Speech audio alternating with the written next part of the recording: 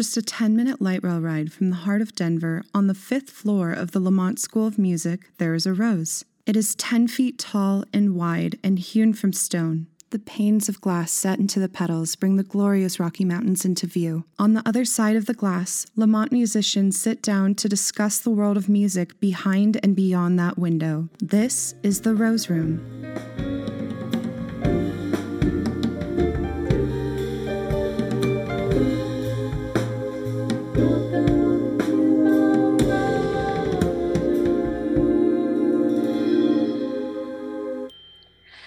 Hello everyone and welcome back to the Rose Room. Today I am here with our student spotlight, Kim Gnagey, who is just the coolest cat, or the bee's knees, dare I say.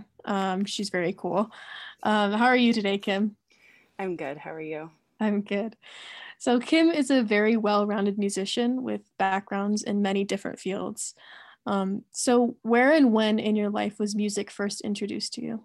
I would say I was born into a musical family.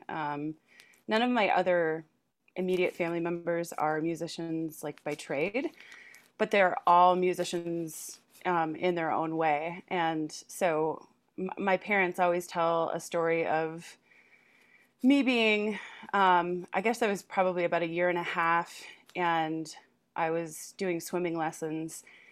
And my mom always used to take me, but my parents were college professors. My dad had a summer off, and so he was taking me. And when he would drive me, he'd sing like every kid's song ever, like everything from Happy Birthday to like The Sun Will Come Out Tomorrow, and just sing like all the way there and all the way back. And then I guess my mom went back to taking me to swimming lessons, and out of the back seat, the first time she was driving me, I just started singing Happy Birthday in baby language. And I've heard that story, probably 100 times at this point, but I think that it's really kind of shows that music has been in me at my core since I was teeny. Mm-hmm. And my parents were both really involved in church music. Mm-hmm. And so I was kind of born into that as well. I sang my first solo in church with my dad when I was like 3, I guess. Like, Jesus Loves Me. So I had a lot of encouragement from them to do musical things. And I had a grandfather as well who, they lived in Florida most of my life when I was a kid, and we'd visit about once a year. Mm.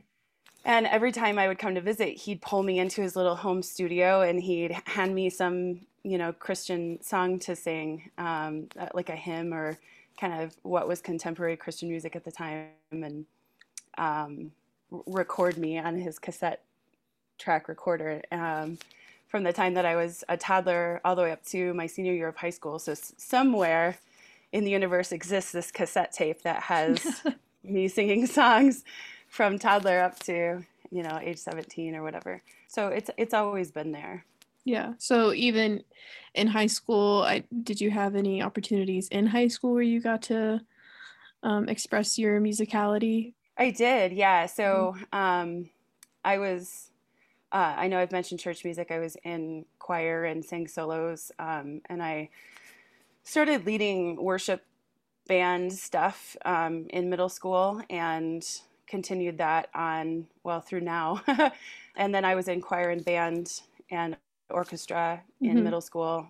And I was even in marching band in high school. I played the mellophone. That's awesome. It was fun. It was challenging. And I ended up having to quit after my, I guess, midway through my sophomore year. We moved to the Detroit area from like rural Indiana, and I got really involved in theater. And so there just wasn't time to do both theater and marching band. And actually, theater started too when I was in middle school. My family used to do like summer community musicals together, which, I look back on that and I'm like, gosh, that's so, like, we spent such great quality time doing those things. And so I was involved in musical theater actually all the way up until just recently. I started, in choruses and then did some roles. And then my second year of college, I started music directing. And the last show I music directed before I came to grad school was Into the Woods, and that I think was like my 32nd show or something like that Wow. that I music directed. Yeah. At the community and educational level. Yeah. So you have music directing experience along with conducting experience, and that started in college. It did, yeah. Yeah, so my I guess it was my second year of college. My old high school invited me to come music direct for You're a Good Man, Charlie Brown, which is a little it's a show of like vignettes Yeah. with music. And that was really cool because my brother was actually in that show. So he Mm-hmm. played Charlie Brown. And so we got to do a show together. And then, you know, I was terrified to do that. I had never done anything like that before. I was, 20 years old. But I just jumped in and I just, I worked really hard. And that referral led to another referral, led to another referral. And, it just kind of went from there. And from doing, I worked with a children's theater that was ages 6 to 18. And I say children's theater, but they put on these productions that were incredible. Like we did Peter Pan with like flying and like, oh wow, like it was a really impressive theater group. But working with them, I was asked to conduct the Canton Community Chorus and Children's Chorus. And so I think that was my third year or fourth year of college. So that was my first kind of choral directing experience. right. And then I ended up working too with a high school for a while as an assistant choral director. And right now we've been on a break because of COVID things, but I'm directing the choir at Faith Church in Aurora as part of my music director responsibilities. So your undergrad was in music? It was.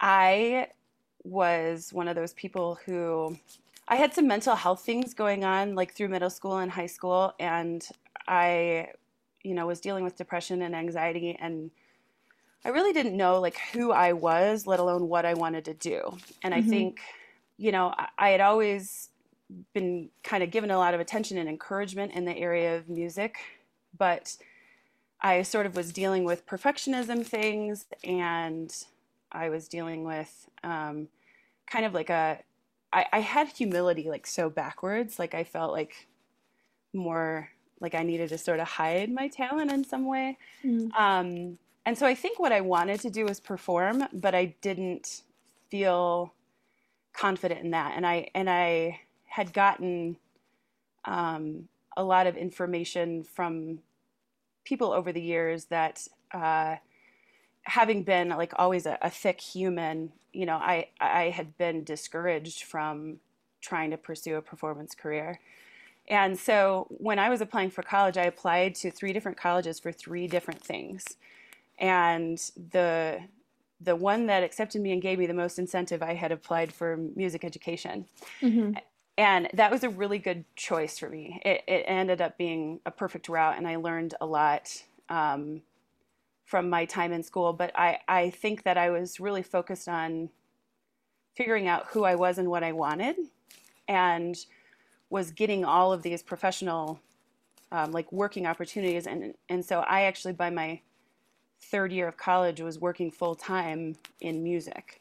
And so school kind of took a bit of a backseat at that point. And I ended up graduating with a Bachelor of Science with a minor, Bachelor of Science in Music with a minor in Sociology. That's really cool. Yeah, but that's great. I think a lot of musicians are so panicked about finding jobs. Yeah.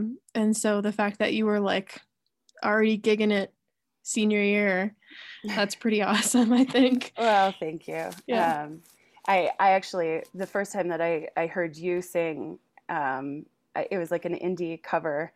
My heart just about exploded because I just related to being in, for me, I was in a classical program and was doing like singer-songwriter things and just not sure like what side of the fence to be on, like feeling like I kind of needed to pick one, but really loving both. And that was one of the first moments that I was like, Lauren, I feel you.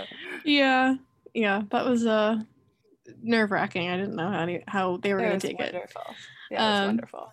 So that's great that you jumped into teaching experience, and not only teaching children, but you've taught high schoolers, you've taught non-students. Like when you are at the Faith Presbyterian Church, you're teaching people who are over the age of 50, honestly, music. And I think that's pretty impressive. Do you want to kind of share your thoughts on that? Oh, well, thanks. Yeah, I really love teaching. And I think that one of the things that I love the most is just figuring out who I'm working with and how best to reach them. And it's like a fun puzzle. And I've heard people say, and I don't know where the quote came from, and I'll probably misquote it, but that one of the most important skills as a teacher is differentiation.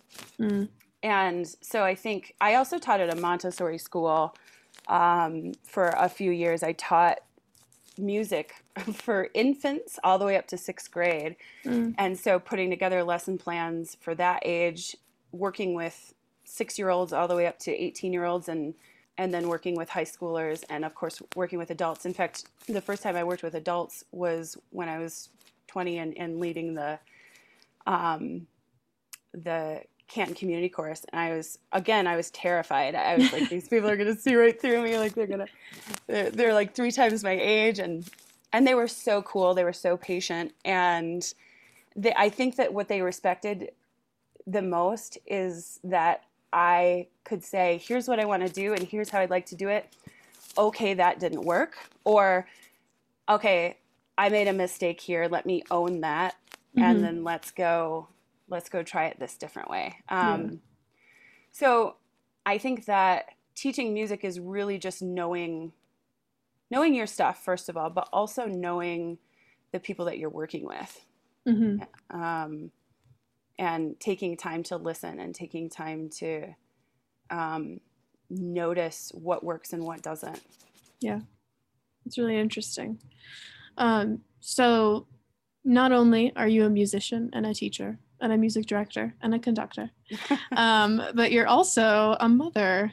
And I'm sure a lot of people have asked you this. And I'm going to ask you again, how has being a mother impacted being a musician? And also, how has being a musician impacted being a mother? Okay, so my senior year of high school, I started writing music. And so my performance career that kind of happened alongside of like the teaching and directing stuff was musical theater, singer-songwriter, and I was doing kind of like social and corporate events, like entertaining. And right around, that takes a while to build. You start with small houses and you start to work your way up. And right around 2011, I had hit this point where I was like, okay, I was getting asked to open for sort of like national acts, and was traveling to do the big corporate events and things like that. And I was in a relationship, and that relationship led to me being pregnant with my son. And at that time, I knew that that's what I wanted. And I knew he was my baby. And I knew that I wanted my life to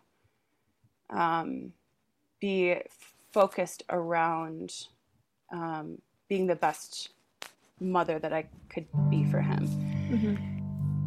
We would like to treat you to a clip from Kim's YouTube channel where she sings and plays piano in quarantine with her wonderful kids running around the background. Here's her home-recorded version of Maybe This Time. Maybe this time I'll be lucky.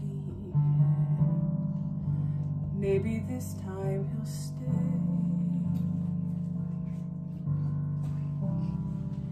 Maybe this time, for the first time, love won't hurry away.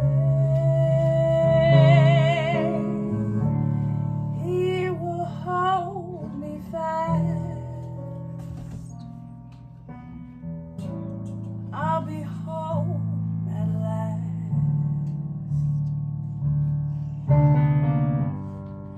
Not a loser anymore, like the last time and the time before. Everybody loves a winner, so nobody loved me. Lady peaceful, lady happy, that's what I long to be. Oh, the odds are in my favor. Something is bound to begin. It's gonna happen sometime. Maybe this time I'll win. And so a piece that I left out earlier when we were talking about school, I didn't actually finish the last few courses of my degree until after my son was born. So having him was sort of that impetus, like that push to like, okay, I want to have this done and I want to have this in place.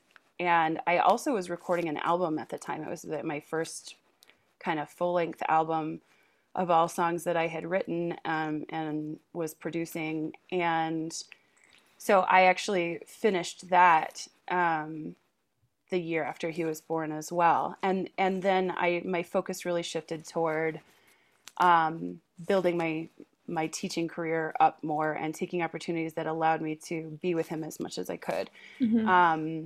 And, 2 years after him, my daughter came along. The challenge, I think the biggest challenge is that the hours that it takes to be a musician are the same hours that you're trying to sleep. Yeah. And when kids are really little, like it's so super important to be able to have that. But while I kind of set aside some of my performing stuff when I had the kids, I always knew that I was going to come back to it. And I didn't stop either. It just, I just got more choosy about gigs and more choosy about things that I would perform. And honestly, I think that's kind of how having kids maybe impacts being a musician and the other way around. I think maybe I've hit both. The other thing is having like a community of people. And I was really lucky in Detroit that I had my parents around. My kids, they had their dad there, and then they had a half brother and half sister that were there as well. So we had sort of like this big unit of family. And then when I came out here for grad school, I came out here kind of alone, like we had some friends in the area and stuff, but really quickly started to just build a community out here too. People that I could call to babysit. I have a friend who has a kid who's a similar age as my daughter, and sometimes, we'll trade childcare or even just to have like other parents to hang out with. And so having that community is really huge and I think really important. And, not to quote the cliche, but it really is true that it takes a village, right? And I definitely have felt that through the time that I've been a parent. Do you intend to encourage your kids to find music in some way? Yeah, you know what? Yes, I think I've always had this mentality that I don't really want to force it on them or force anything on them in terms of their interests and stuff.